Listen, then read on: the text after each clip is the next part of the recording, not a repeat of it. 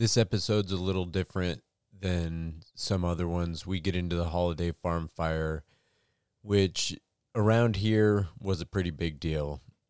It might not sound as familiar if you don't live in the Pacific Northwest, but I think it applies to the west coast of Canada and America with all the fires we're having. And, the world's suffering from a lot with the hurricanes and flooding all around the world and a lot of things going on. And this is just how it's kind of affected us in this corner. So we wanted to do an episode about it. We talked to Jesse, who's a local arborist who's got a property that was right in the middle of the fire. So, hopefully you guys enjoy the episode.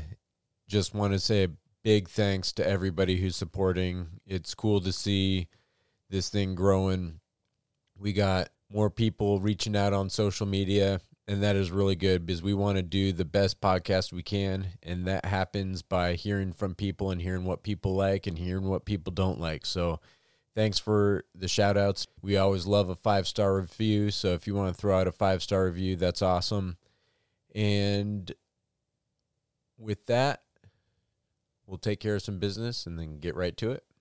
This podcast is for informational purposes only. It is not, nor is it intended to be, a substitute for professional arboriculture advice and should never be relied upon to perform or direct arboricultural work. The Tree Thinking Podcast makes no representations as to the accuracy, completeness, or suitability of any information on this podcast and will not be liable for any damages arising from the use of any information in the practice of arboriculture or tree work. The views and opinions expressed in this podcast are those of the guests, and their appearance on the podcast does not imply an endorsement of them or any entity they represent. The podcast and its hosts are not to be held responsible for misuse, cited, and or uncited copies of the content within this podcast by others. The Tree Thinking Podcast may not be reproduced or distributed without the express written consent of the Tree Thinking Podcast. On the evening of September 7th of 2020, fire raged throughout the West Coast. In our corner of the Pacific Northwest, the holiday farm fire was just starting. It was a deadly mix of devastating fire being pushed by winds reaching 70 miles an hour. As night fell, the smoke had started to roll down the hill. We woke up the next morning to ash falling from the sky like snow, and there was a thick fog of smoke. It ended up burning just over 173,000 acres. On this episode of the Tree Thinking Podcast, we talk with Jesse Wilson and take a look at one of the biggest natural disasters our area has been through, to see what we can learn on the holiday farm fire 1 year's retrospective.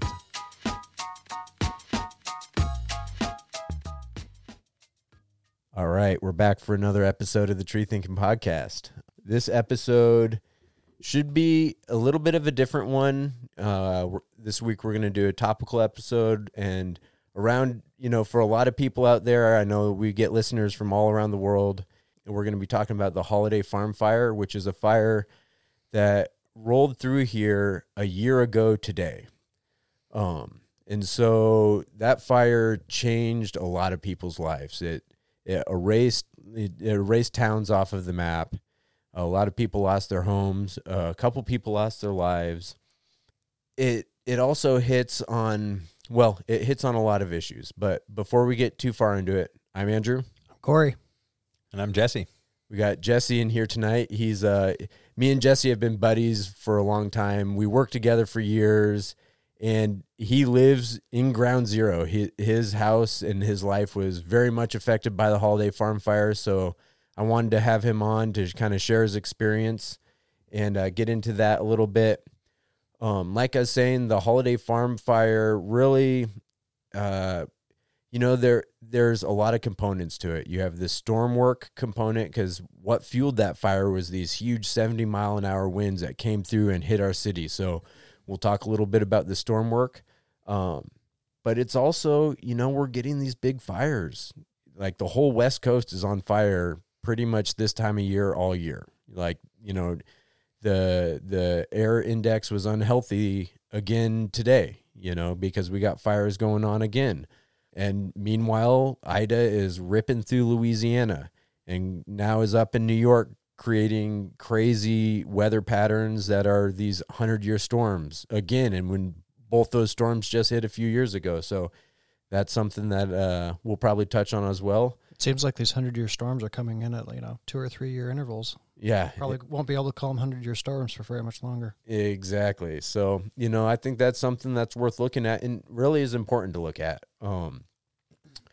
But I know Corey did a lot of research on this. Corey, you want to catch us up and tell us what kind of get us started? Yeah. So, we were largely impacted by the Holiday Farm fire. I know there were some pretty large other fires going on. Beachy Creek comes to mind, and that one was obviously pretty significant as well.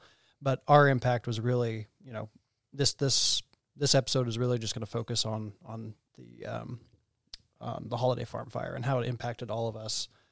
Working in and around Eugene and, Blue River and all of those areas. Yep, that's where we'll go in depth. But I think, again, this, when the Holiday Farm fire was going on, there was a fire north of us and a fire south of us that were both erasing towns off of maps also. So this, absolutely, our experience will be around the Holiday Farm, but man, this is just kind of like a snapshot of what was really going on in the Pacific Northwest totally during this time frame. Granted, it's just one fire, but I mean, I think there's going to be a lot of crossover between a lot of these stories. So, so what was it? It was, it burned 173,000 acres, 430 homes. It spread to 37,000 acres in 24 hours and 105,000 acres in 48 hours, which is just crazy. If you know anything about fires, if you know anything about the type of fire it was in, thick forested Pacific Northwest Cascades, that's insane. Like if you hear about those numbers in like Central Oregon, right? It's just grassland. It burns through grass so fast, but through timber, it's nuts. Like that is just mind-boggling how bad that is. And then 9 deaths, that's just from the Holiday Farm fire. Like those are some pretty sobering numbers. It was officially unknown how it started, but they suspected that it was a power line, got knocked over, and then that started the blaze. They traced it back to an internet outage that got knocked out, so they think that it knocked the internet line down as well as the power line, and then I think there was a crew that pretty much immediately responded to that fire, so they were there pretty much instantly, which,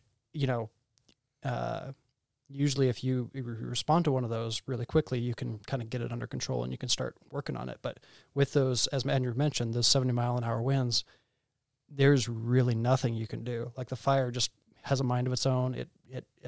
It'll have plenty of fuel. It has plenty of oxygen, and it'll do whatever it wants to do, no matter what humanity or humans or anything really wants to try to stop it. Like it's not going to happen. Yeah, these weather events are good reminders that we are just little insects on this planet. We like to think we can control things, but when bigger forces want to have their way with us, that's exactly what they do. Well, and yeah, can you imagine being those crews? Because like you say, usually you get to that fire as a crew and you can at least contain it or, but I heard stories where, they got there, thought they were getting there quick, but then these 70-mile-an-hour winds hit and are just throwing embers. And it quickly goes from like, oh, quick, we got here quick to we need to get out of here because this is getting out of control. Yep. It just jumped our line, and it just jumped our line again, and it just jumped the line that we thought was going to be the fallback line, and now we don't have a safe zone anymore. Like, yeah, it's terrifying. Yeah. So, Jesse, were you at home when it was going on?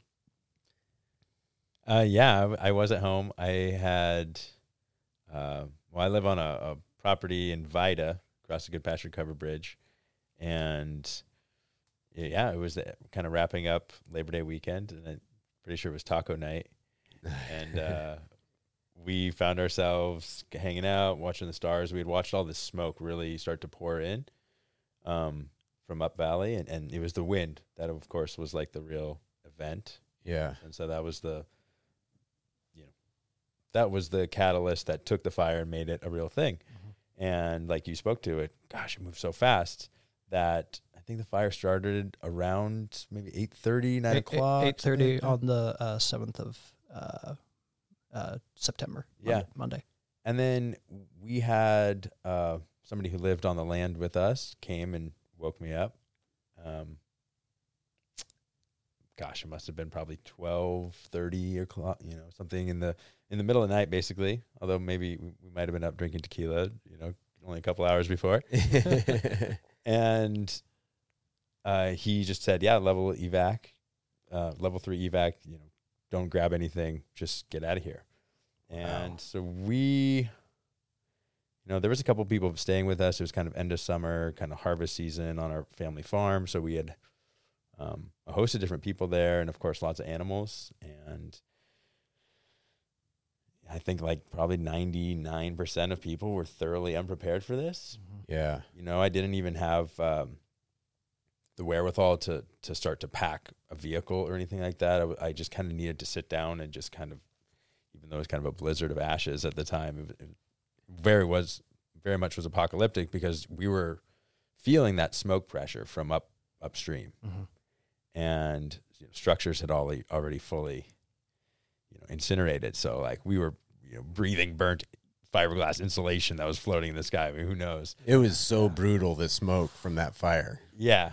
I mean, beyond, it's probably like just consistently smoking a cigarette for how many hours Yep. without ever putting it down. It's probably on par with that. Yeah. And maybe just as many chemicals, it was brutal. Well, maybe a few less. Well, just a couple. Considering we might have been smoking a few cigarettes also, just but yeah, it was pretty sobering to realize that, okay, we need to actually get a head count. We need to figure out what we're gonna do with the animals. And yeah, what do we do? Do we just immediately leave? Like the sirens are wailing down the road, you can hear them, right? And that's hardcore, the thought of like, leave everything, just get out. Yeah. When you're talking about your family heirlooms, because that place has been in your family for a while, right? Yeah, since 1981. So I'd imagine there's family heirlooms there. That's just that thought alone, much less before you get to animals and things that are even more important, just get out now. Mm-hmm. Oh.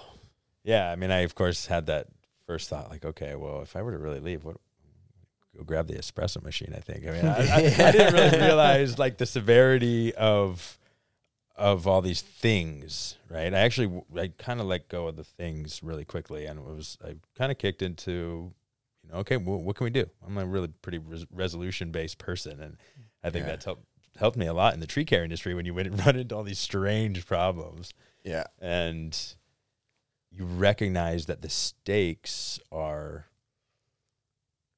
life and death, right? When we were talking about wildfire, we'd seen the smoke. We knew that there was these devastating fires happening in watersheds just to the north and all throughout the Medford, Ashland areas. And we knew that the gravity of this was real.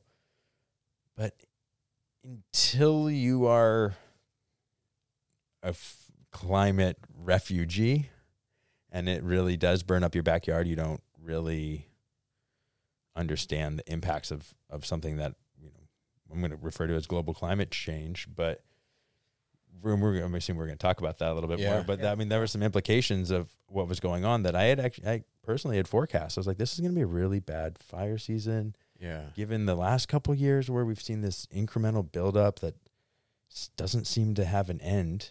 It's kind of the manifestation of how many decades of poor forestry management, monoculture, farming on our forest lands, development of silviculture practices that are completely far from sustainable, despite all the billboards that tell you how sustainable Seneca is. Whatever else. I believe every word that those billboards tell me. Well, you also believe that, we should probably start planting, Sierra Nevada, high mountain, arid climate trees because the climate is moving, Yeah. It was like, for me, the first, those first moments of realizing something big is going to happen. Well, to be honest, I didn't realize something big was going to happen. I heard that there was a big fire starting, right? Mm-hmm. And I had actually gone on a call out with the city, just a random branch had broken in a tree and fallen, was hanging over the street. So I went out. It was the end of Labor Day weekend. So I was like, oh, damn it. The weekend ended a little earlier. I got to go out, honey. So I go and, get this branch down and come back. And as I come back in, all of a sudden I smell smoke. And it went from like this beautiful blue skies, weekend afternoon as I'm getting home, to my wife's running around, shutting the windows like, oh my God, the smoke's coming in. And you can just see this cloud descending on the city. And that's a little different because usually, we've been, like you said, we've been dealing with this for a few years, as it's ramped up every year. But it's like a haze that over a day kind of starts to build up, or over a few days. And this went from like clear skies, beautiful day, to just like a cloud coming in. And then that was the other weird thing that you mentioned, the ash in the air. That's like, okay, this is next level. This isn't just a haze. There's like chunks of burning trees floating around me right now. Yeah, my mom was alive for when Mount St. Helens blew, and she talks about the ash raining down and just the apocalyptic feel of that. And I mean, this felt like she described it, just otherworldly, like completely not of this earth kind of thing. And so that was as it was getting dark. Although, with the timeline, I wonder, because there was other fires around, I wonder if that smoke was coming from another fire and just being blown in by the heavy wind. That was my experience. It was probably around 5 p.m. Yeah, I'll bet that's what was going on. Yeah, it looked like somebody was pouring a beaker of liquid, or gasified, just chemistry lab smoke was coming and just getting poured into the valley from above.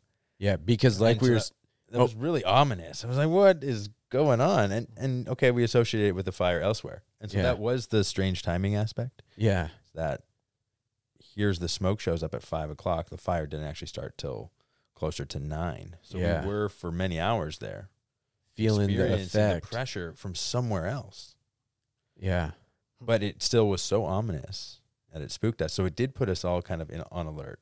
Well, and it was the conditions, because it was that wind was starting, like the storm was pushing in, and everybody knows that feeling of like, you can feel when a powerful storm's, there's almost an energy in the air. Yeah, there's like an electricity. And so that wind that ended up fueling the fire was also pushing that smoke in. Mm-hmm. So it was really the next day that I was seeing that ash in the air. This is a year later, so some of this, we're kind of remembering on the fly here, so you're going to have to bear with us a little bit. A little fuzzy. Don't fact check us. Yeah, no, do fact check us. Just understand you might need to. Yeah. So, yeah, that was waking up and remembering going to bed with some smoke, and then waking up. That's when I started seeing ash. And that was, so a couple things that I had going on at the time is my forced air unit went out. So I didn't have, it was hot, and I didn't have AC, which, I'm just a spoiled brat. So, but so we had to close all the windows up, and we couldn't open anything up because it was so thick. And so it was just super hot, and I had to close all the windows in the house nonstop to keep the smoke out. And then the other thing was my truck, the FJ was in the shop. So I was driving my tree truck, my old 77 Ford, where the windows are cracked. And I got in to go to work in the old Ford. And I looked down into the passenger seat foot area, and there was wind kind of blowing as the truck turned on and the fan started going. And there was ash like spinning in that foot area. And I remember thinking like, oh, that's not good. Quite bad, actually. Yeah. Yeah. I was in the middle of what was going to be one of our big vacations for that year. That's right. Yeah, we had saved up a bunch of vacation for Labor Day weekend. I live in Brownsville, so it was on the northern end of the Holiday Farm fire, like impact-wise, but it was still well within the Holiday Farm fire. It wasn't quite Beachy Creek. So we were the plan was to go to do tree work in 3 different states over like a week period, right? I was going to go visit some friends over in Idaho. They live on Cascade, right next to the lake, gorgeous area. And then we're going to go up to Bellingham, Washington, I think. Yeah. Or I think it's near Bellingham. Anyway, we were going to go up there, and then we were going to do some tree work up there too. So we are going to do this whole thing. It was going to be, the last big vacation of the summer, and we had been saving up, all year for this, and it was going to be great, right? Real quick, this is how much of tree nerds we are. You're like, it was going to be the last big vacation. I was so looking forward to doing tree work in 3 different states. Over a week. Like, it sounded great. Western states, too. It's not like the East Coast states where you can, drive 30 minutes and then you're in another state kind of thing. This is like miles and miles. Anyway, I digress. So we were in Idaho, right? And we start hearing these reports. I remember sitting in the living room with my friends, and we start hearing these reports, and we start looking at some of these fire maps, and we're like, oh, this is bad. This is really, really bad. Like, we have to go home. Like, we have to go home, like, ASAP, right? And so we do. We start packing everything up. We start getting ready. So we start heading back, right? We went over, we didn't cut up north. We went over Highway 58. Yeah, we took 58 over and then cut up that direction, right? So when we're coming back, we start seeing all these highways are closing, right? We'd seen it the night before, but now they're starting to close even more, right? So we had seen that Highway 20 had closed down completely, so we couldn't come back that way. We had seen that Highway 126 had closed down completely, so we couldn't go that way, right? So we were aiming for either Highway 22 or Highway 58, right? And we got there, I think, right before 58. I think they shut down Highway 58 probably the same day that we drove through it. And like just driving through and seeing the smoke plume, it was up off to the north at this point from 58, just seeing the smoke plume just pouring into the sky. And then driving into Eugene and so clear skies, over in Idaho, Central Oregon, nothing, right? You're driving through, everything looks fine. We're like, okay, well, maybe it's not as bad. I mean, we're not there. We're getting close. We're at the foothills of the Cascades, so it can't be that bad, right? And then you start getting, I remember it was right near like Dexter Lake, where we saw the smoke plume, a little bit before Dexter Lake, and then you get to Dexter Lake, and it's just like you see smoke, and then you see more smoke, and before you know it, you can't see the car in front of you that's maybe 2 car lengths in front of you because it's so thick. And like just driving back into this, it was just insane. And we get back to our house. We had some, my sister-in-law had her family, they lived up in Mill City, and they were heavily impacted by it. And we offered them our place to stay, but we didn't have power. So we came back to no power, just this apocalyptic, smoky feeling. We try to like make heads or tails out of this. Like, what is going on? What is this? What? Yeah, and that's a couple days into the fire at that point. Yes. So this is, we drove back.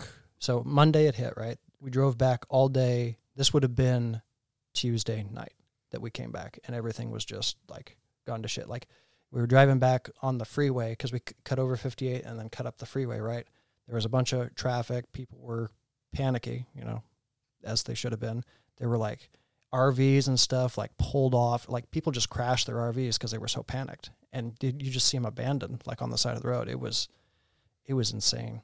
Like, just driving back into that, insanity. Yeah. So, yeah, that was crazy because I remember when it first hit, Jamie was working at the city still, and both you and Jamie were out of state on vacation. Yeah. And so it was me and Becca, Sean and Jeff, and that was, and there's a whole big storm, but we'll get into that later. I'm kind of curious because kind of what you're talking about, or what I'm thinking about when you were telling that story, is how so many people were displaced, and I'm sure, like, what did you guys do? Where did you go once you get the evacuation notice? Hey, you got to get out of here. Take what you can hold and get the hell out. Where did you go? Yeah, that's a great question. Well, we decided to not go anywhere for a little while. Okay. I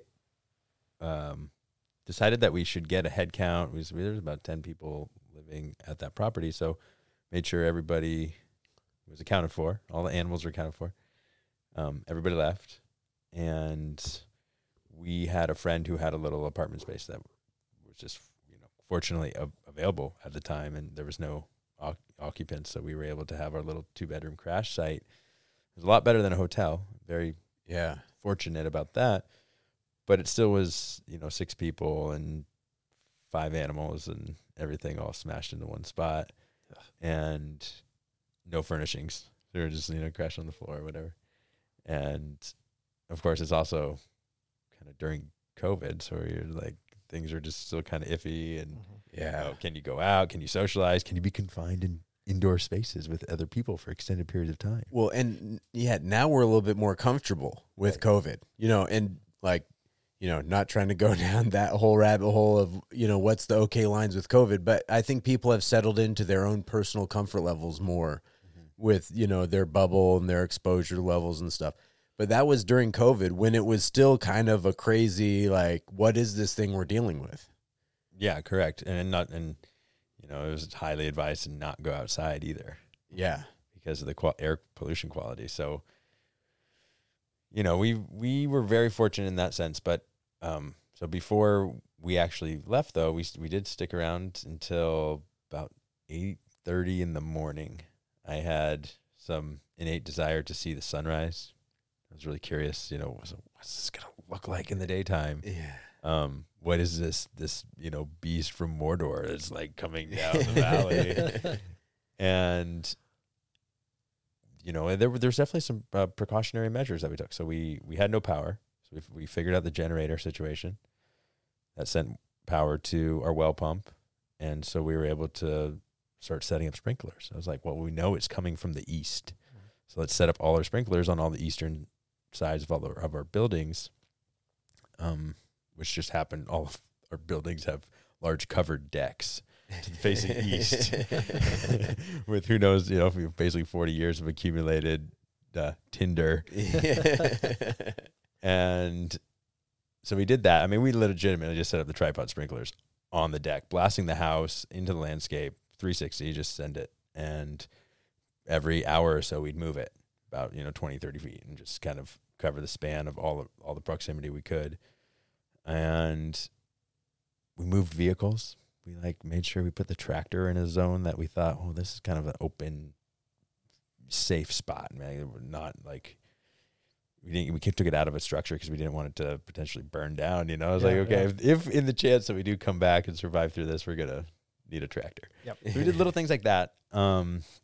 There's definitely some smoke fatigue that happened too. So we took some breaks, went into the old basement. Yeah. Had the doors closed in the basement, so we had a little safe spot where we were really sure there wasn't a lot of smoke.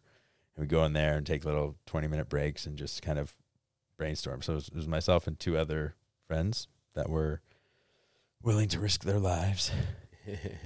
And we did that till, I want to say, close to 8 o'clock in the morning. Sun came up. Couldn't tell. It was still glowing orange and yet dark and ominous. And like you were saying, pretty much insane. Some apocalyptic novel taking place. And all of a sudden I'm starring in the novel. And I was like, okay, this is my family property. We can stay and defend it. The place, ironically enough, had fire hoses, has 2-inch main lines with all these heads in different parts of the property. It's about 20 acres. Oh man. So I was kind of in this situation where I could legitimately stay with the ship. Yeah. Yeah. But at what cost? And I'm going to put my friends' lives at risk. And anyways, what really was the game changer for me was a phone conversation I had with Rob, your brother. Yeah. Because we had gotten clued in that Blue River was gone, right? Yeah, that was a hardcore one for me because we have the family property in we have the property now, but just hearing it's burning, and then some other family friends were living in it, so it's like, man, did Vito and his family make it out? No, but the information was just little bits and pieces, and it would be like hearsay. It kind of reminded me a little bit of how you get information back in the day, because now you get information and it's all over your, the news or your phone. And so you're getting, but then the information, you were trying to get information so fast, and there's so many rumors going around and so much stuff that, like, you couldn't fully trust it. You were getting like this hearsay information, and it was like hard to really pin down what was going on. Yeah, I mean, it was a bona fide rumor mill. Yeah. But I will say, talking to Rob summed it up for me. He's like, you don't understand the magnitude of the wind. Yeah. And I remember standing on my deck facing east, trying to watch the sun come up and thinking, you know what? Like, this is great and all, but there's at the end of the day, there's not much I could do. And I'm not afraid of the fire, but the smoke is going to kill me. Like, that would be the stupidest way to die, in my opinion. Yeah. So, Yeah. How do you ride a fire out? Like, even if you have a little bubble where you're going to be, you know, where like you're not in something burnable, like the smoke, the heat, like, how do you ride?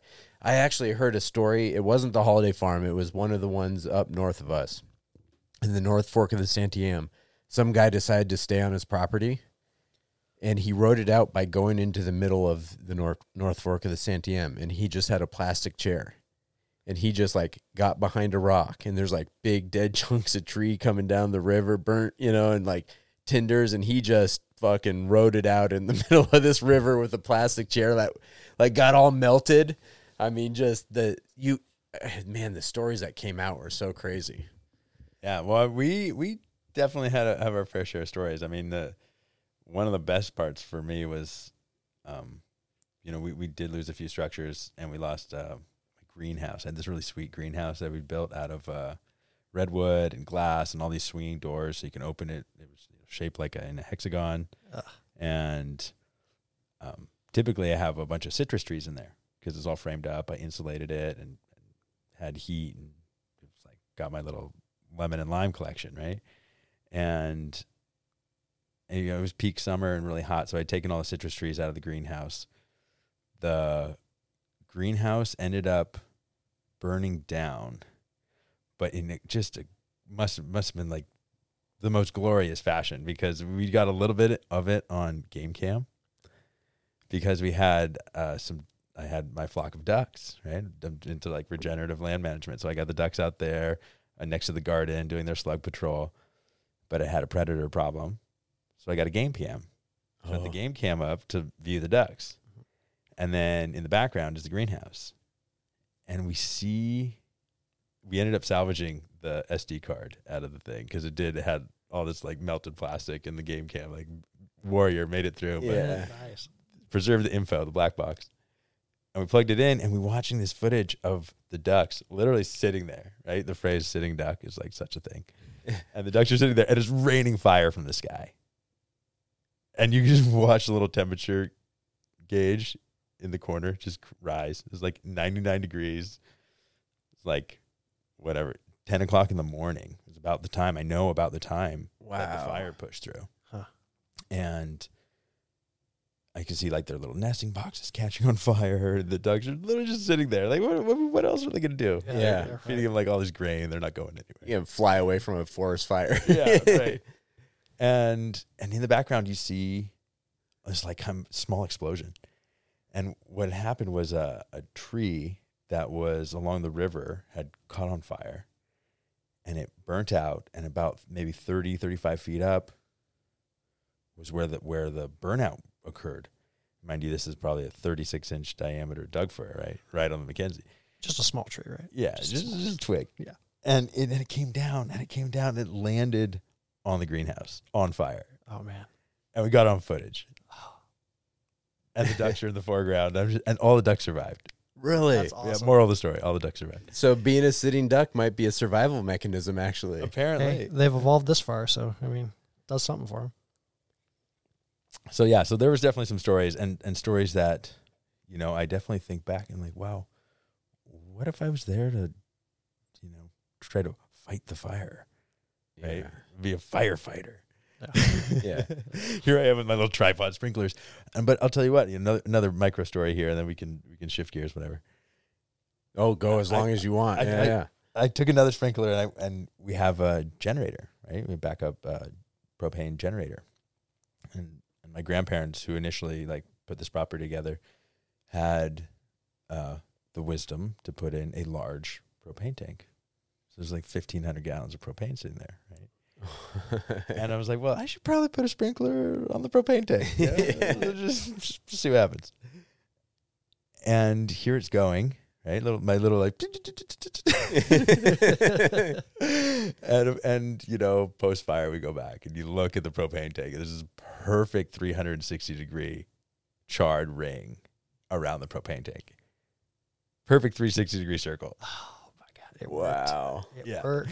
And so that of course, you know, kept the irrigation running, right? Long enough because it kept the fuel source to the you know, sending power to the generator to the pump, and like like we still had water. So like little things like that, like not only would it have completely leveled the house and destroyed the rest of the surrounding forest and, you know, who knows what else, but it simply allowed the rest of the property to keep working. So little things like that, right? That was me fighting the fire, Totally. so to speak. And we're doing it at 4 o'clock in the morning, like still, you know, little tequila drunk, smoking cigarettes, running around on the tractor with headlights. Like, wow, it's actually like a blizzard.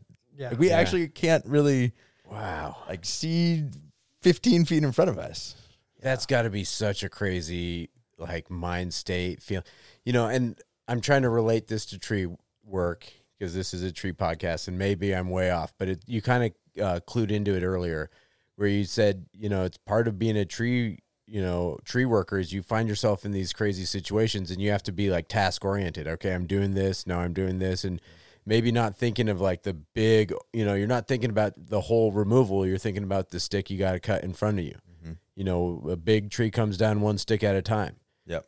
Do you think that kind of mentality kind of helped keep your head in the game for that? Because it seems like you were, you know, when everyone's like, you just got to run, you're like, well, I actually got to do a couple other things first. So Yes. I'll be right there. That was precisely it. I mean, it called into question a certain degree of leadership, which I think by working on crews and working really highly collaboratively, again, when the stakes are high, you know, that ability came in handy, right? Mm-hmm. Because, you know, it allowed me to kind of string together a series of thoughts, assess the situation, a look at all the little details, but don't get caught up on all the little details either. I got to understand the big picture, which is, you know, life is more important than these things, these buildings, you know. Yeah. So it was very useful to have been so associated with the trees. I'm also really considerate because, like you said, it was a windstorm.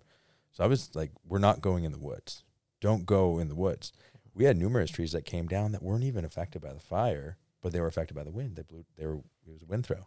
Yeah. Wow. Big trees too. Mm-hmm. So because that was a powerful wind that came ripping down the hill. Oh yeah, and the topography of where we are is also unique because it really is a forge zone. I mean, it pipes right there. There's a steep incline on either side of the valley, and it's kind of open, way more open upstream, and then it gets really condensed, and then it kind of bottlenecks, hourglasses back open again onto Lieberg Dam.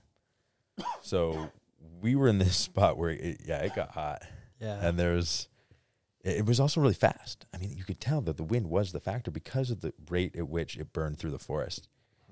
And, you know, from my experience was something that I look back after a year of having kind of moved back out there, and then I'm just thinking, wow, this fire, though, it's so natural, but it's so unnatural. Mm-hmm. That was the real paradox for me. It was like, this is normal, this is to be expected, but this is also the byproduct of not only poor land management, but I mean, all the structures. And you know, at the end of the day, I was really worried about the river.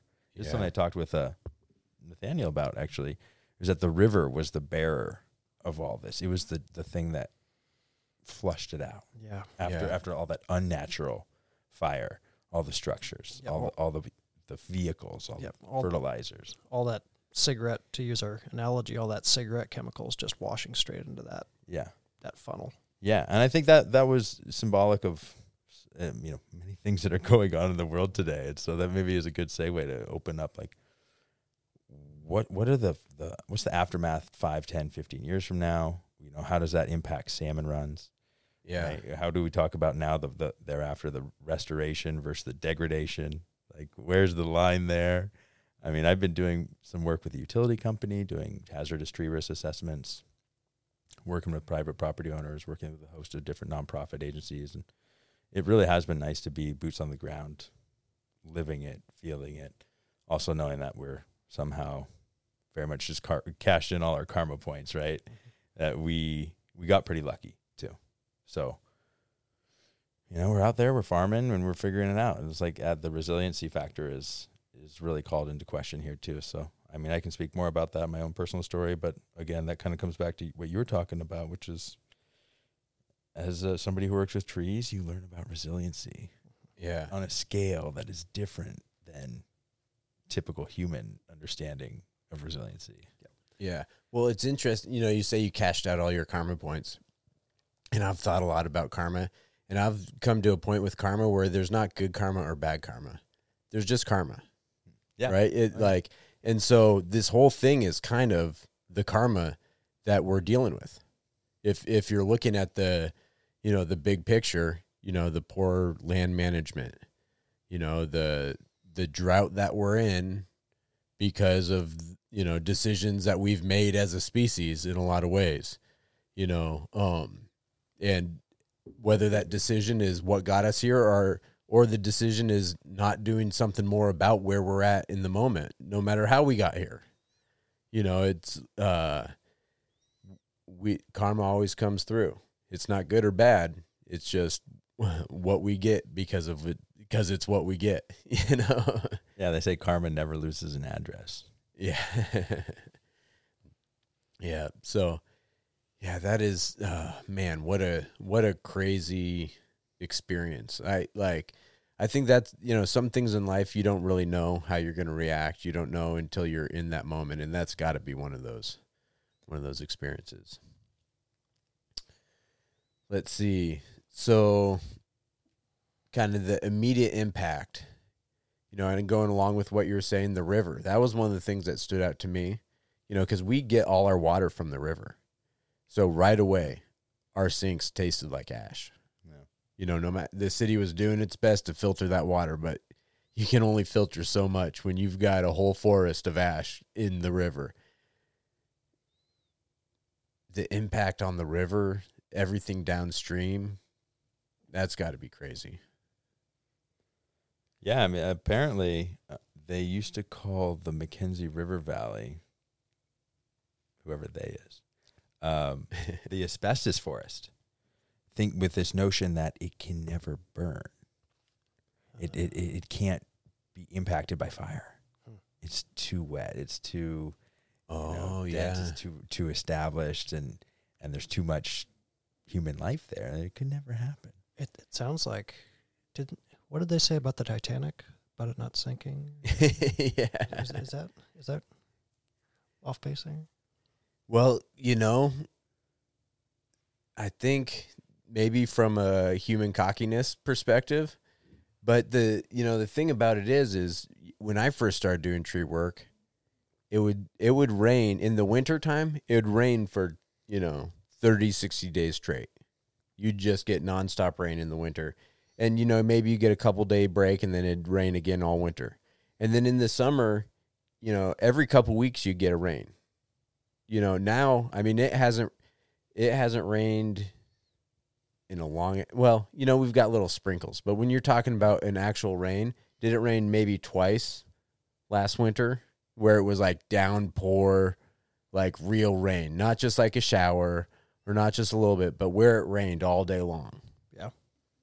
Yeah. We just don't have that. We don't. And, thinking about it from a fire ecology standpoint, you have a river there, right? And people will always say, like, going back to your story about the guy in the middle of Santiam, he went to the center of a lake, right? Because that's what he thought his safest spot was. It's right next to water, it'll keep the stuff greener and drier or less dry, and, it'll be a good protection zone. In fires, it's actually, water doesn't do a whole lot other than increase the volume of burnable material immediately next to it. So you have this buildup of burnable material right there, concentrated. You get enough heat, it'll combust. Anything will burn if you get it hot enough. And if you have a fire like that, just perfect storm, it's a tinderbox. And the whole thing just goes. That being said, though, and that totally makes sense, But that being said, if you're getting rain every couple weeks through the summer, Yeah. that like those sparks that the fire's throwing, Right. So even if you have crazy wind, maybe. no. So going back to your point, you have that. So you have that water running down the river, right? And the stuff immediately next to the river is drawing some moisture from it, but it doesn't have the atmospheric moisture, I guess. Yeah. So it's the moisture in the river that is drawing up, but the atmospheric moisture is not there, which it has been historically used to. So it is just a tinderbox because it's not getting that rain that its its entire existence it's been used to. So it is just a tinderbox because no rain, huge fuel loads, and then you get the crazy wind forces like that and the crazy fires like that. And Yeah, you got those big, like 30, 50-year moss mats, which if they're getting water and getting soaked every couple weeks, it's like trying to burn a sponge. it's trying to burn a sponge. But if it hasn't gotten water for a bunch of months, then it is just fire starter at that point, so. Yeah, add in some fire suppression. Yeah. And, Yeah, some. get away from low intensity burn, and you're going to end up with high intensity burn. It is a strange cycle. A lot of things in the fire ecology they're intuitive, but a little bit counterintuitive to somebody who's not used to it. Mm-hmm. Yeah. I think if this is an opinion thing here, but if you were part of the indigenous culture that was steeped in land management through fire, it's the only way. Right. Yeah. It's the only way. It was. That's how you do it. And nowadays we can't hardly imagine what that would be like. And that's what I was speaking to about the unnatural aspects of the fire and the fact that, trees that were lost, old growth trees along the river, they would have survived the fire had it not been for the 1,800 square foot log home right immediately adjacent to them. Yeah. So you have these structure fires that had cataclysmic impact on some of our most mature stands of trees along the immediate riparian areas. And not to mention that is where the wind was kind of piping the most hot. So it lifted those structure fires way in the canopy. Yeah. So now we have canopy fires that might otherwise not have occurred. So again, that's a byproduct of low impact, low intensity fire regimens versus these high intensity burns are the way that it travels through the canopy. And we watched it right before we left. We watched canopy fires taking place across the river. Damn. Maybe a mile and a half from our place. And it was that ember throw. Yeah. That was a sight to be seen. I mean, it put to shame fireworks shows. This was in all directions, swirling up, moving down, sideways into each other. It was when you hear about how fire systems create their own weather patterns and stuff like that, you could watch it and it had all these swirling embers in it that were on fire. That illustrate the weather pattern. So you could see where the wind dynamic was happening, which otherwise you couldn't see. So it had almost like a tornado type effect when you see the cow and the tornado. Wow. Tornado. You're like, oh, well, it's going that way. Yeah, fire whirl is what we called them. Yeah. Fire whirls. Well, for someone like myself, I mean, this was out of animation or something. But, it was also at that point that we decided we should probably leave. Yeah. Again, it makes you feel how truly insignificant you are in the grand scheme of things. Like seeing a force of nature like that, just like, what are you going to do? Well, and it's kind of crazy because if you think about it, you had the ability to get in a gas-powered vehicle and get the hell out of there. Right. Most people throughout history, if they saw that they, you're not outrunning that fire. Yeah. Like maybe you had a horse. If you had a horse, you were probably all right. Maybe. Maybe. Yeah, horses spook pretty easy. Horses spook pretty easy. And two, did you have the developed road to be able to travel that fast on a horse to get out of it? Mm-hmm. So like what you saw is I wonder how many people throughout, like at what point in history could people see that and still live? Well, and we're in a unique situation because we live across the Goodpasture Covered Bridge, which is like built in 38, right? Yeah, that nice talk about wood timber bridge. It's like Civic Stadium. I was like, this is like so dry. Yeah. Right? And there was a big rumor mill, of course, around that and whether or not the Goodpasture Bridge had burned down. Yeah. They put up a pretty good stand. Firefighters did there. So thankfully that survived. Otherwise, I wouldn't have actually even been able to go back to my place. Yeah. Right. Oh my goodness. And because that's the one way in, which is a unique thing. And I was thinking about it, of course. I was like, well, if the bridge goes, then we actually are stuck here. I'm going to be stuck here for a really long time, too. Get up the raft, we'd figure it out. But I was very much inclined to try to figure out my animal situation. Like you brought up the horses, right? We decided with COVID we were going to be at home. Well, let's raise a whole bunch of meat, chickens and turkeys and guinea fowl. And we have pheasants, peacock, like you did. We had like all these birds. And last thing we did before we did evacuate was open the pens to all the animal, their little paddocks. And they had the hen house got cracked open. And we came back a couple of days later. We managed to get back up there and basically did an animal welfare check and I guess looked at our houses too. But all the animals survived. Wow. That's fantastic. So that's amazing. Somehow they did it, right? I don't know. They just have a higher tolerance for smoke toxicity or something. Pre-smoked turkey is how we like it. We ended up, coming back, and this was actually part of the adversity. The real adversity was we had no power. Both of our pump houses burned. So we did eventually lose all water to the property. And we got a trash pump on Craigslist and we're pumping out of the river, right? Because we had no other things to do. We emptied the hot tub with 5-gallon buckets and it was real. I really like the chips, right? I love using wood chips, byproduct of our wonderful industry, chip mulch, pathways, all over the place. All around my house, all chips, right? Little pieces of dried out firewood, just all around the house. Just more kindling here. We're gonna make a little kindling path around the house, and so it's of course. I will say though, having water pre-fire is like actually pretty moistened, so it worked really well as a defensible space, truthfully.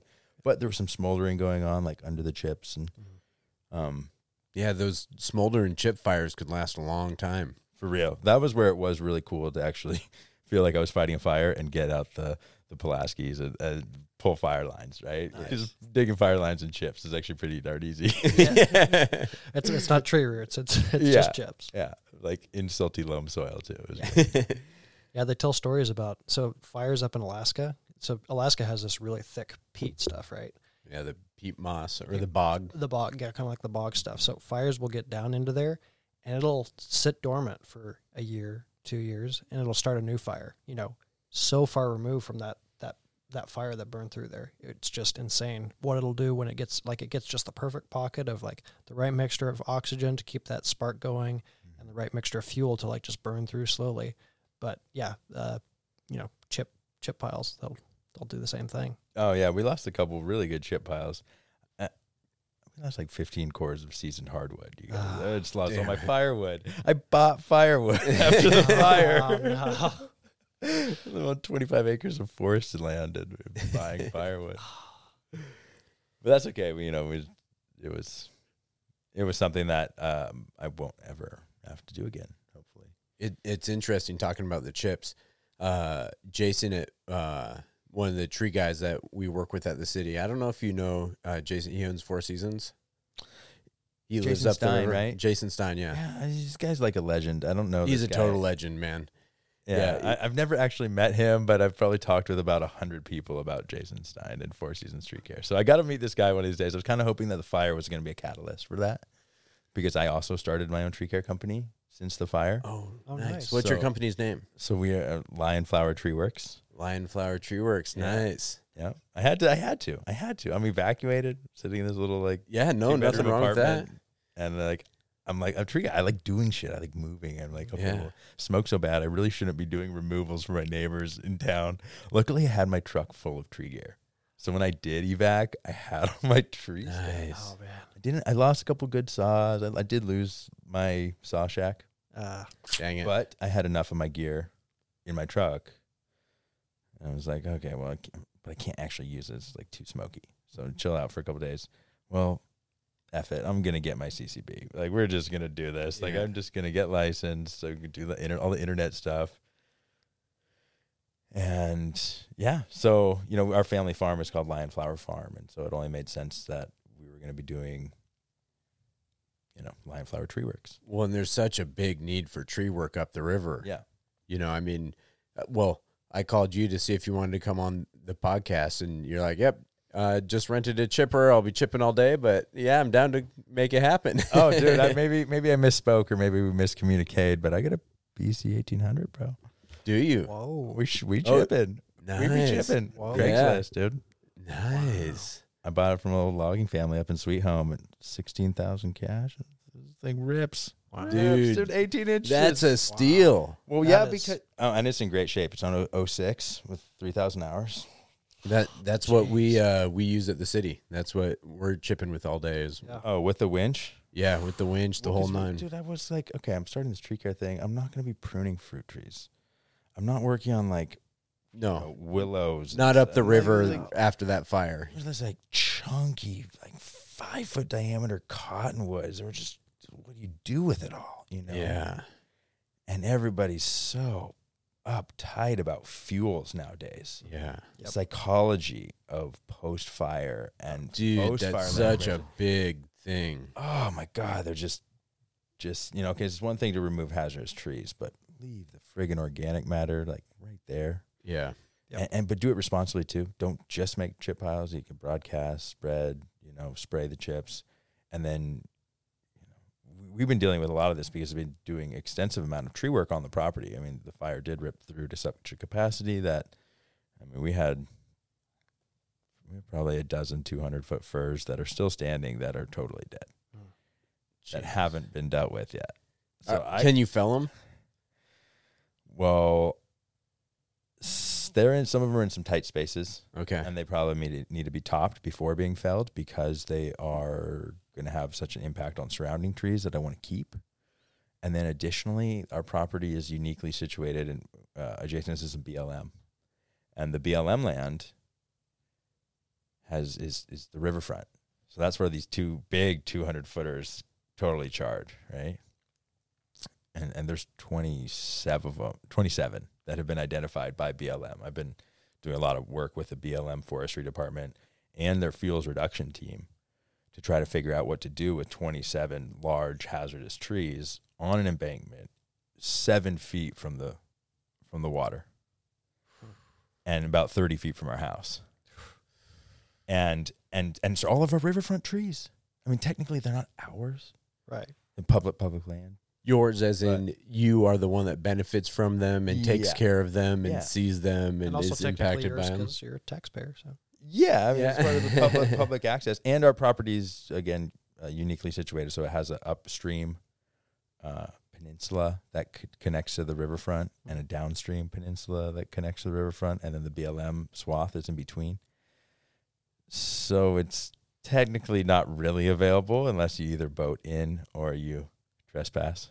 Yeah, Um, it's yours. Yeah, well, yeah, it's great. It's friggin' Yeah. ideal because we don't pay tax on it, and it makes the space feel bigger. And but the trouble is they aren't actually mine because now I have to deal with these trees. Yeah, And BLM, from a legal and perspective. BLM can only get to them by crossing onto our space, and there's tight access. I mean, really limited access. And we have people that live in the house right there, and so we'd have to evacuate the tenants for the couple of days, or they're felling everything. It's just going to completely change the landscape. And I can't be responsible for the replanting or invasive species management. Yeah, you got enough of that on your own property, I'd imagine. Correct, yeah. But this is also our riverfront. It's some of our most fragile, delicate, and highly impacted areas. So it would only make sense that we work something out. So I've been talking with BLM to do a private landowner contract for the ability to maintain invasives and then do some fuels reduction stuff.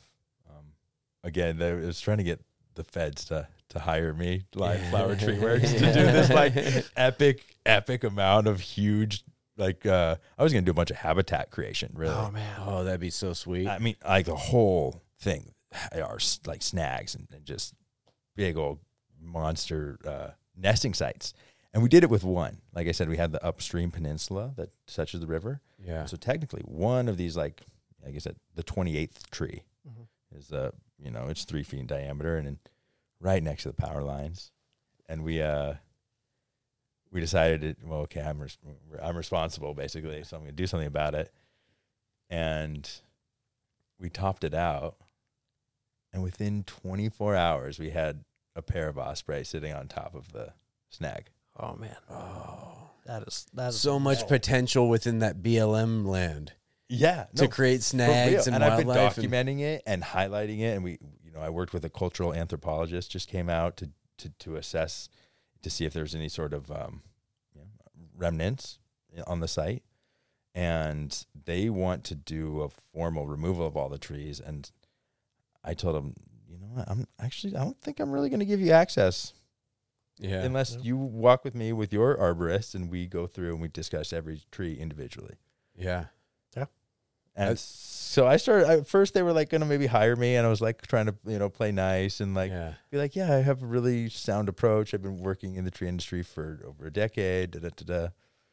And, it was going to be this legendary opportunity. And of course they like squashed my bid and like all this stuff.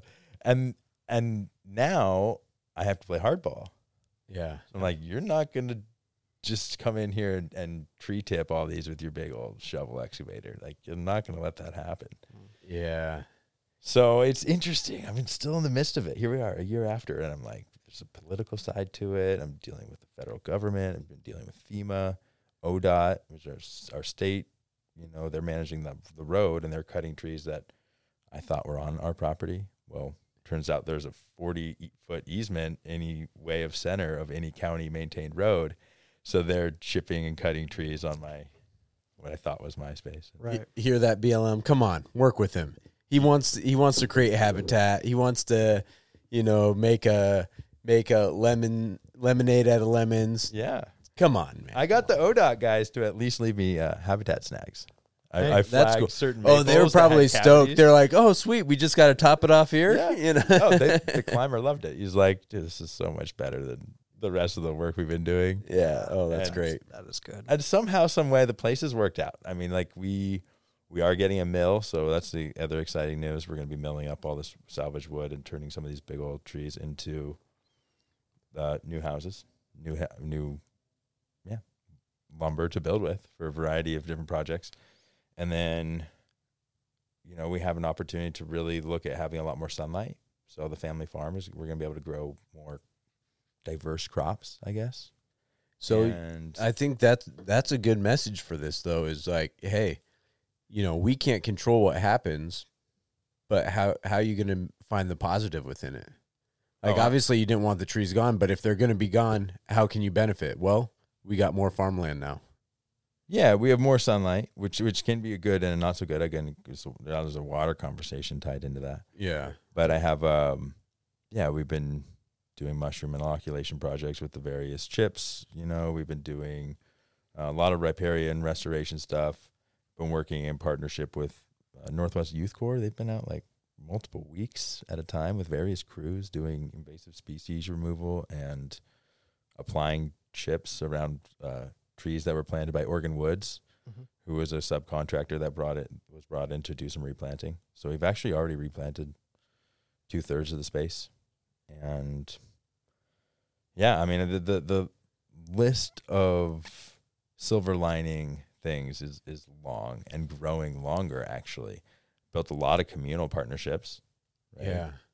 Got involved working with the local utility. I've done tree work for pretty much all my neighbors within a mile of my house. So my commute has been nothing. Yeah. So I was like, I mean, come on, this has got the shortened commute. That's a great silver lining to like devastating wildfire. Especially when you live up the river and your commute is usually, I mean, what's it take? 35 minutes for you to get into town? Yeah. So Well, and nowadays that's a byproduct that's not so good. Is the traffic is heinous. and because heinous. so that's another aspect of it. That fire rips through. They've had to replace all the power lines, all the communication lines. So anytime you go up any of those roads, there's two spots where you could get stopped from 5 minutes to 2 hours. Yeah. And you don't know what that, if you're going to be an extra 5 minutes or an extra 2 hours. Google's not going to tell you. Yep. A matter of fact, let's take a quick beer break. We'll be back in a minute. Okay, we're back. I think before we took a little beer break, we were kind of getting into some of the silver linings, if you know, of the recovery effort, you could say. And that's something that me and Corey worked on with the city. You want to get into that a little bit? Yeah. So obviously, city has a close partnership with eWeb, right? And eWeb pulls the McKenzie River is eWeb's source of water, clean, fresh water. So they have a very, very heavy interest in maintaining that. And obviously, a giant fire, like you were talking about, you know, all of that washing into the river was really, really bad.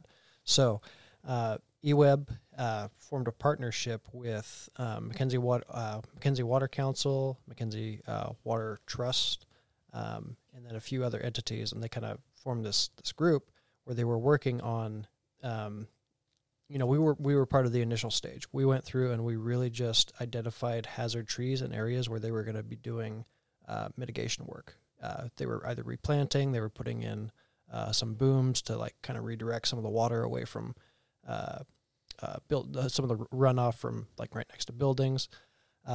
So we really did that. So we went through and we worked closely with McKenzie Water Trust and really just did that for, I want to say 2 weeks, 3 weeks, where we maybe it was a month where we sent somebody up there 2 or 3 days a week.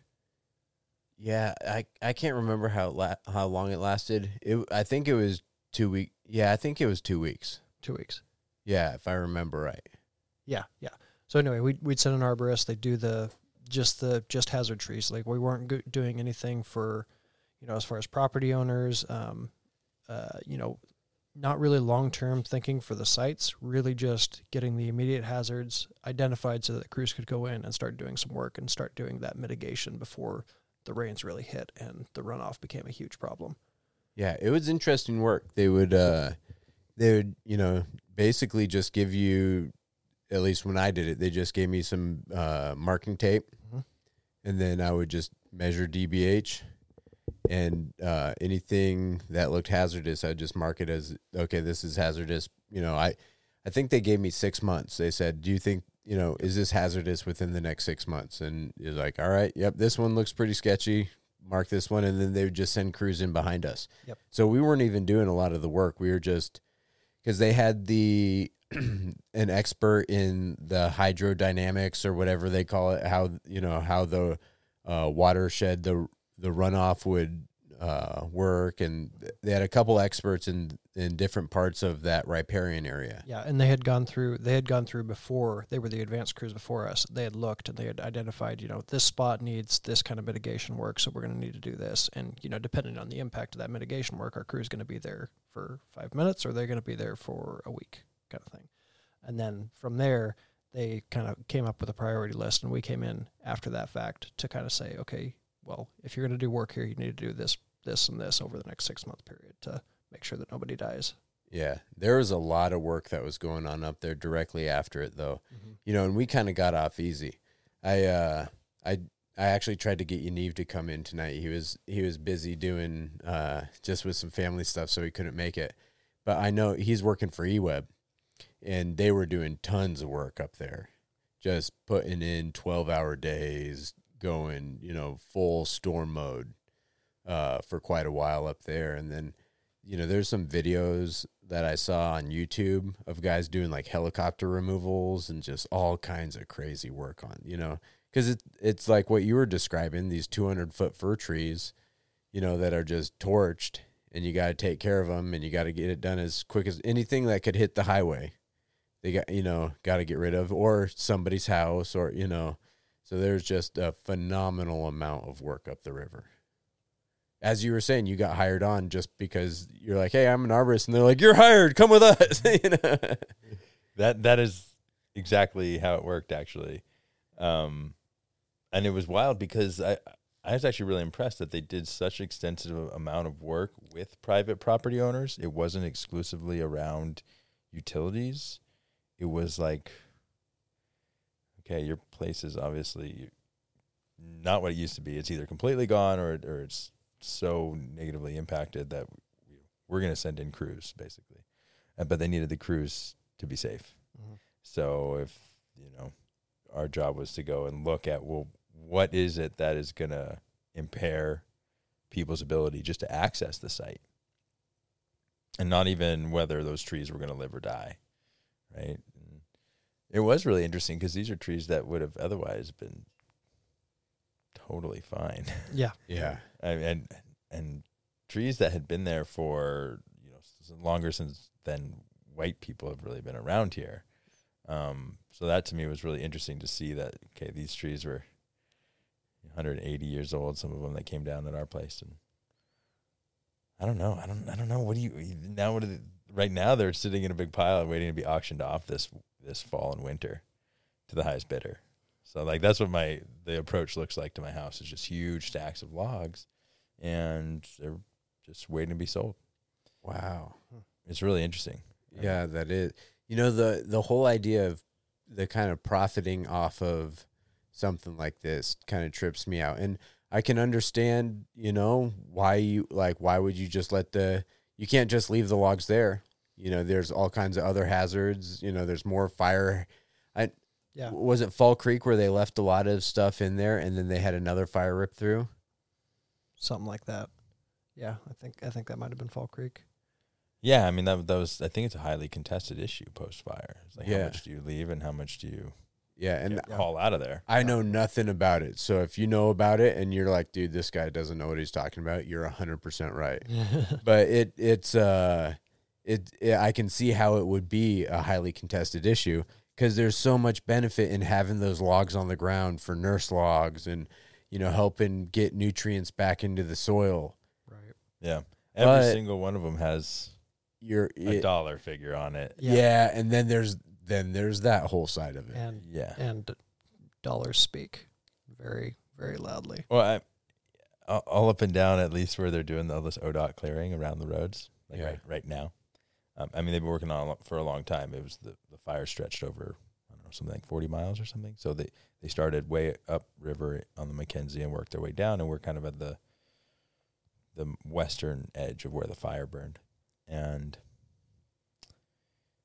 it's been interesting because now they're showing up and there's literally, they staple barcodes onto every one of these trees. Mm-hmm. Not only do they put a dot signifying that this tree needs to be removed, but they put barcodes and they put not one, but they put 3, and they're perforated like little tabs, pick up at the store, like, oh, I need a dog sitter or whatever.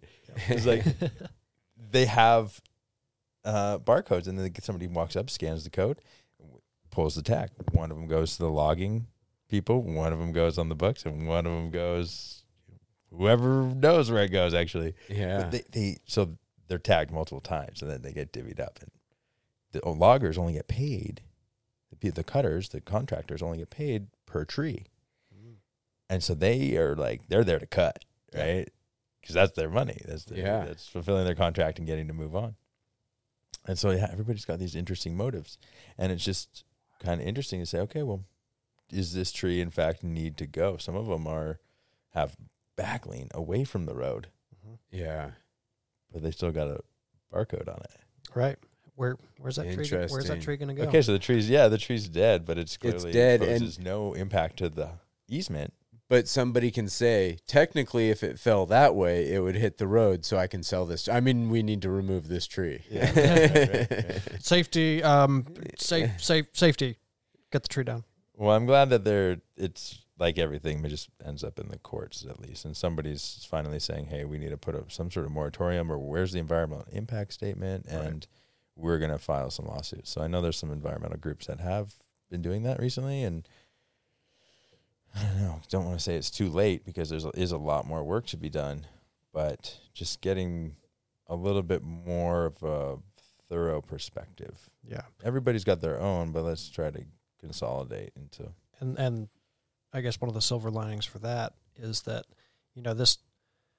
these fires unfortunately are not going to stop happening. Mm-hmm. And if you start setting that precedent now, like, it's awful that it's happening now, and it's awful that, some of those things are happening here, but maybe if they happen here and somebody raises enough of a fuss, it's not going to happen the next time a fire rips through. And, maybe we can salvage more, and maybe we can help that native area somewhere else a little bit more. And again, I don't think it's ever too late to, stand up and fight for what's right, even if it's already, maybe past the point where the ideal past the point, I guess. Mm-hmm. Yeah. Well, and again, a silver lining thing that I saw just recently, because I did some tree work up in Mackenzie Bridge. The Finrock Reach, I believe they're calling it. It's owned by the Mackenzie River Trust. It's a somewhat recent acquisition. I'm not the hippest of hip with this kind of stuff, but I follow them on Instagram. But they've done this massive restoration work, and most of this big, large woody debris that they've put back into the river, and you see it when you're driving up the highway now. It's one of the redeeming features, I think, of that stretch, which is so graphically redefined. Oh, yeah. Is this really beautiful, meandering, braided diversion system that's been created, putting excavators in the river, of course, right? And like rummaging through. But then they're taking a lot of this burnt wood that was donated as post-cleanup wood, large woody debris, huge trees, and then set up this really cool restoration project. And it's in the name of salmon, but also, creating habitat for western pond turtle and so on. So there's cool stuff going on, but whether or not that is going to have the lasting impact that we want to see it have, okay, great. Let's create habitat for salmon, but what if the last several, flows, the last couple runs in which their populations have been dwindling, are not going to be able to sustain if even getting back to that habitat. So Yeah. we're facing these bigger questions right now. Well, and also, how are we going to learn from it so that we don't one of the things I keep thinking about, because we've talked about similar stuff a couple times on the show, when we talked, we had an episode about kind of the connection between the wildlife and the urban forest, and, as forest fires comes up and mismanagement of forest comes up, and all these things come up, and how do we get to a place where the forest isn't mismanaged is one of the things that that's one of those $1 billion questions. Yeah. When you start with diversity. Yeah. It'd be a good place. Yeah, no, totally. But, it's like so far out of whack. Yeah. And if you're an extremist like me, you just say take the people out of it completely. Yeah. Let nature do what nature's been doing for long before we started fucking around with it. True that. I must say, you see our human impact when you go and you look at the fireweed, which is one of our lovely natives that is, of course, so directly tied with fire, but loves disturbance in general. And you see areas where the fire ripped through, but the fireweed was allowed to regenerate. And then you see areas where the fire ripped through and the forest was cleared due to its hazardous nature. And in return, they ran all the equipment through in the wintertime when the fireweed is getting established. So you have really minimal regeneration of the fireweed. One is the fireweed that is the protective plant for all the new seedlings that are hatching out, germinating, and trying not to get baked by the now full exposure. Yeah. And so I've been looking into this because I love fireweed. I think if I were going to get a tattoo, it would probably be like a fireweed blossom or something. That's awesome. I'm also a beekeeper, and it's the champagne of honey. It's fireweed honey. Nice. I'm really interested in you can see it, how you can literally look off the Highway 126 and you look out, you're like, wow, there's some fireweed, but our human disturbance interrupted the natural cycle, right? Should be a lot more fireweed. Yeah. Because otherwise you're not going to have the same regeneration rates. Right. So if we want it to happen naturally, we really do need to take humans out of the gosh darn equation. I like how you said that's extreme, because now I can be like, yeah, cool, I'm extreme too. Like I totally agree with that. Totally agree with that. Less human impact. Let the forest go through its natural process. It's funny. As humans, we make this mistake over and over again, where we try to, and I legitimately think we're trying to help. I don't think people are trying to disturb it. Now greed gets in the way. These things start Monoculture. Yeah. Monoculture. Look, I really want to help, but I can make a lot of money if I just do this. Like, I'm still helping, but I'm also making money. Well, and that's what it is. Everybody's like, I want to help. It might not be as much help, but I'm going to make a lot of money and I'll do it this way. Well, everybody take Well, this is some really good perspective on tree care, actually, in general. For me, I talk with clients and I say, okay, well, what do you want to see happen with your trees? Yeah. And then I say, okay, well, there's what you want to have happen, but there's also, what am I going to do when I'm hanging out there? Lim walked out on your dead maple branch over your greenhouse, and we're trying to adequately deal with this, squirrel chew or whatever. Because now I got to think about what's in my best interest, right? Yeah. And then you got to think about, well, what actually is in the best interest of the ecological community? Total of the Right. tree and dude, you just connected those dots like a motherfucker. Yeah, dude, that's my jam. So that's what I've been doing when I do tree work. That's why I call it tree works, is because I'm actually doing work for the trees.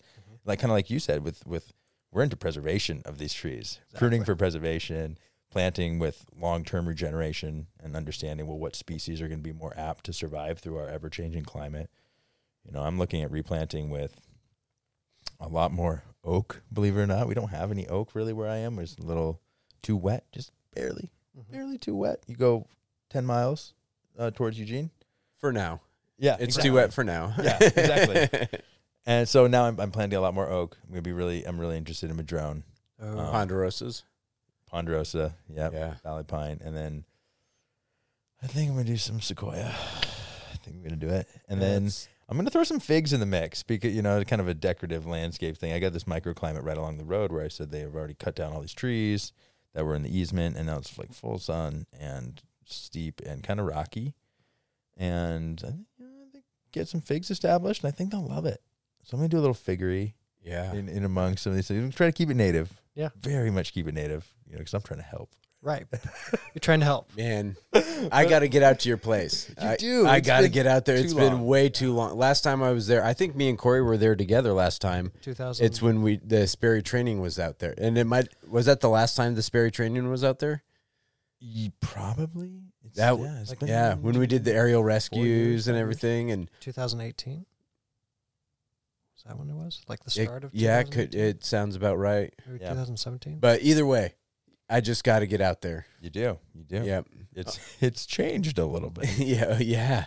But I'm like, before this conversation, like, I was bummed about the idea of going out there and seeing this amazing property. I mean, that property was so beautiful with all the giant trees and generations of work done on that property. And the idea of it getting burnt down is just so sad. And I mean, I can't even imagine how you feel as someone that was there through the process, as you explained. Yeah. But coming out of the conversation, I'm hearing about this hope. Oh, yeah. And that's kind of the metaphor of the fire, right? Is the fire burns, and then there's the rebirth, the phoenix. And that's what I'm getting jazzed on right now. I'm like, man, I want to walk the property and be having this conversation with you. Oh, man, you should come see our fireweed collection. Nice. I've, of course, been, I'm a plant geek at heart, and pre-COVID, loved to travel the Northwest. And so I had this enamored love affair with fireweed. So I've been collecting fireweed seed from Olympic Peninsula and the Gorge and Mount Pisgah and like This all over the place. connoisseur fireweed collection. Oregon Coast, like I just got all this fireweed, and I had no idea. It was like really strange, kind of ghostly premonition. Like, oh, this is fireweed. This is an important plant. I should bring in these genetics into the space. And I'm telling you, come check it out. It is awesome, so awesome. And we have pretty much done all the removal of the fire trash, which is really cool. So you don't see all the burnt up, kind of psychologically disturbing stuff. Yeah. And then, we kind of the biggest silver lining of the whole thing for us is the neighboring property had a multi-million-dollar 10-bedroom mega mansion log home. It had like 100-foot long trees as beams. This thing was nuts. A giant tinderbox. Oh, yeah. A giant tinderbox complete with a rock climbing wall and a movie cinema and a wine cellar and all this shit, right? Thing totally evaporated in the fire. Oh, bet. Gone, right? And You didn't have a trail camera on that, did you? no, I wish. But neighboring lady is someone who I've done tree work for in the past. We have great rapport. We always used to joke, well, not with her, but with amongst my friends. What if that place next door just burned down one day? And so we say this, of course, very whisper, quiet voice. And of course, here it was a total loss. Everything burned down: the barn, the shop, the stables, the mega cabin, everything. And so now it's raw land, and the landowner is not interested in rebuilding. She got her fat insurance paycheck, and she's gone. She's like, I'm out. Yeah. Not dealing with it. Yeah. And so she's never quite put it on the market, but I approached her. I said, I'm interested. And, I'm going to expand my farm pyre. Yeah. and realistically, I want to start a native plant nursery. Because the property is full sun, water rights, year-round pond. It's like amazing little extension of the homestead that I've been cultivating for 12 years now. And so as of this next weekend, it should be official, we're buying this place. Hell yeah. Nice. Expensive motherfucking raw land, but nevertheless, it's riverfront. And it's got all these perks. Location, Like- location. Yeah. And we didn't have to get in any bidding wars. And the Yeah. neighbors, was really generous. Let's just leave it at that. Yeah. And so there really is this phoenix rising from the ashes. Like, there is a whole new generation of ideas and ways in which we're going to do real deal restoration. Because I really like the people-to-people stuff. That was always a really interesting component to doing tree work, was at some point you got to talk to the homeowner. Yeah. Somebody who's like, actually, questioning you about these trees, because you're apparently the expert. So you got to talk to people, from your expertise about the tree that you're working on. So now here we are. We're going to go into a whole new iteration of what the space can do. And we secured some funding too, some grant funding. And so it's like a whole bunch of stuff coming into the works, and I'd love for you to see it. Yep. No, Yeah. I'm going to put it on the calendar. Yeah. When we hit the record button and stop this, we'll figure out a weekend, cuz I got to I'm the worst at being like, "Oh, dude, I got to see it," but I take too much on. I'm like, I want to do this, I want to do that. Yeah. He's got shiny objects. So I need to get it on the calendar. So before we go, let's do you have your calendar on your phone? Yeah, we could do it. Yeah, we'll figure it out. Yeah, and you have to come out and check out the zip line and the rope swing and No. a couple other things. It's all part of it. Yeah, we're gonna do some tree nets.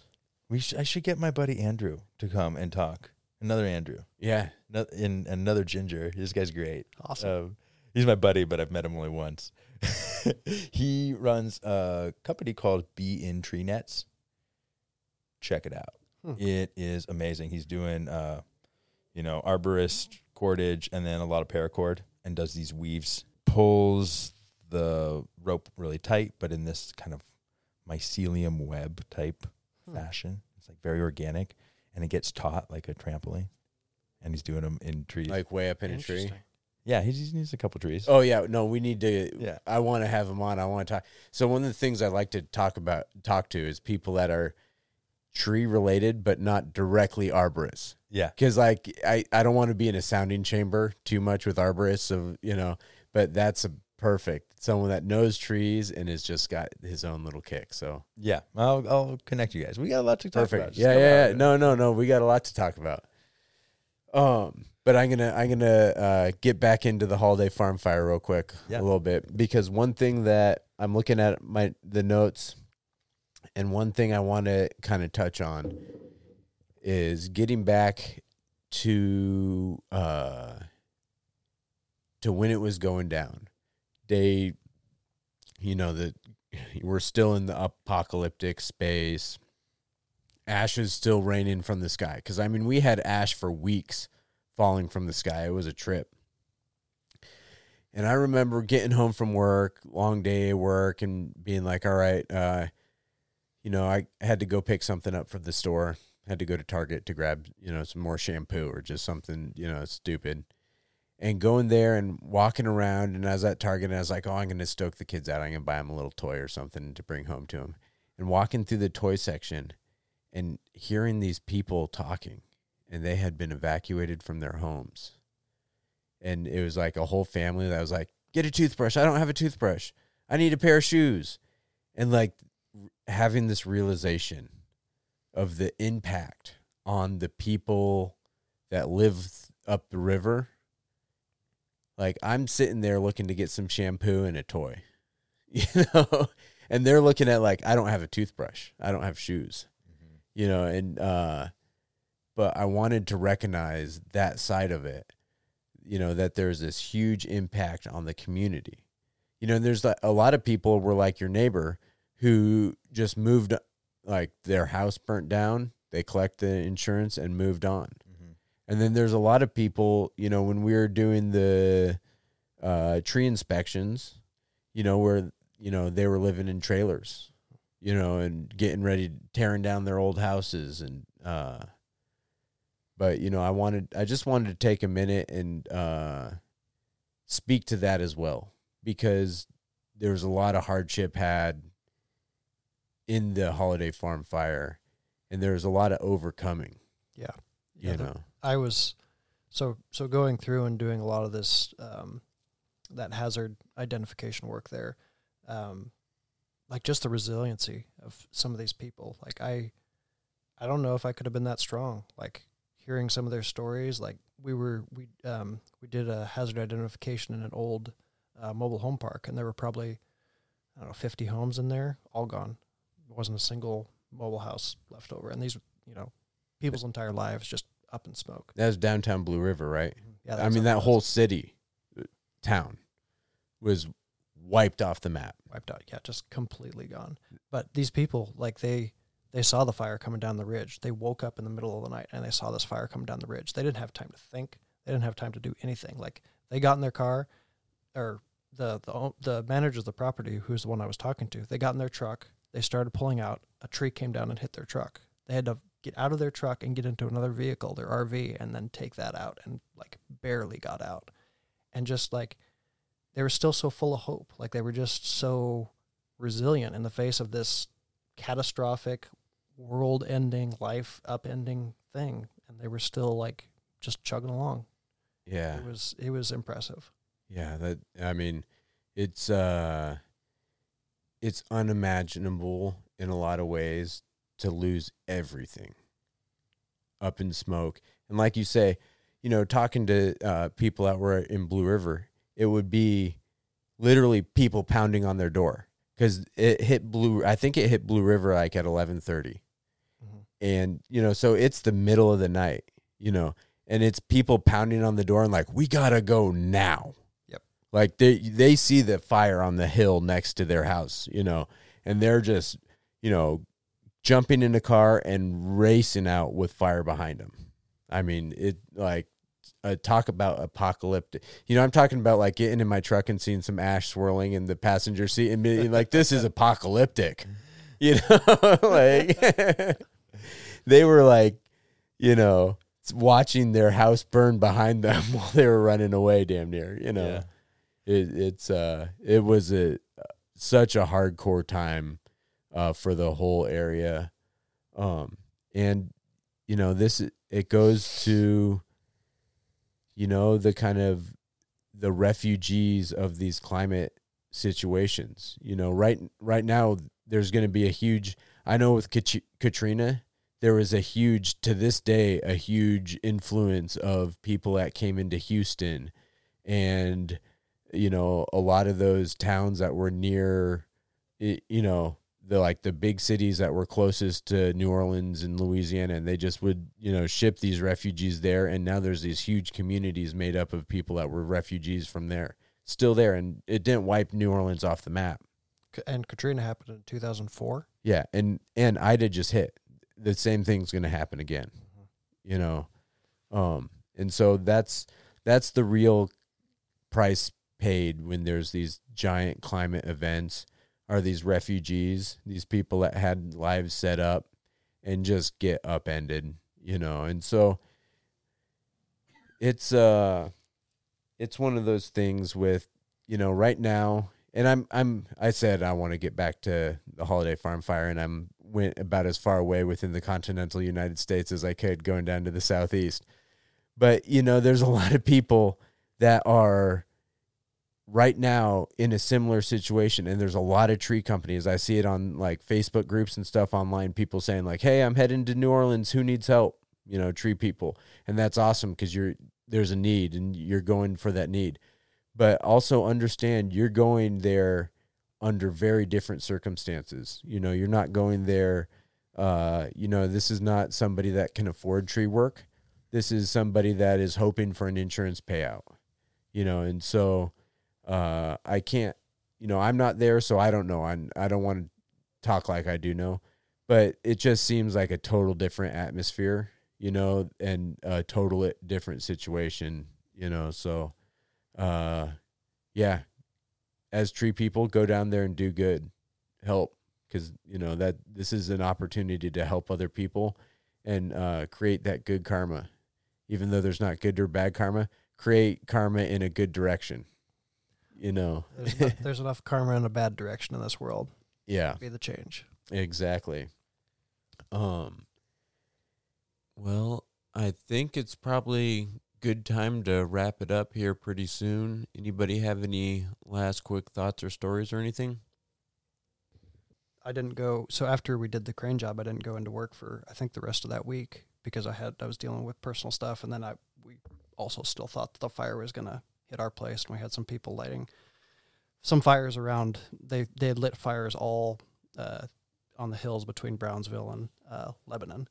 And I don't know why. I think they were just a fire bat. This was, Yeah, that was a crazy thing, man. There was the one next to your house where you guys caught someone lighting a fire. Well, yeah, a bunch of them. And then over in Fall Creek, Eric caught people lighting fires. So it was like all these firebugs were coming out and trying to light fires because, I don't know, yeah. Yeah, and it was definitely just, they saw the fire, they saw the devastation, they saw how it ripped through, and they were just like, oh, well, I can just do this to these people just by setting a little brush fire right here. So it was one of those things. Fortunately, the ones in my area didn't amount to much because the fire department showed up instantly, because of course the fire department is going to be, keyed into that kind of stuff because they're good at their jobs.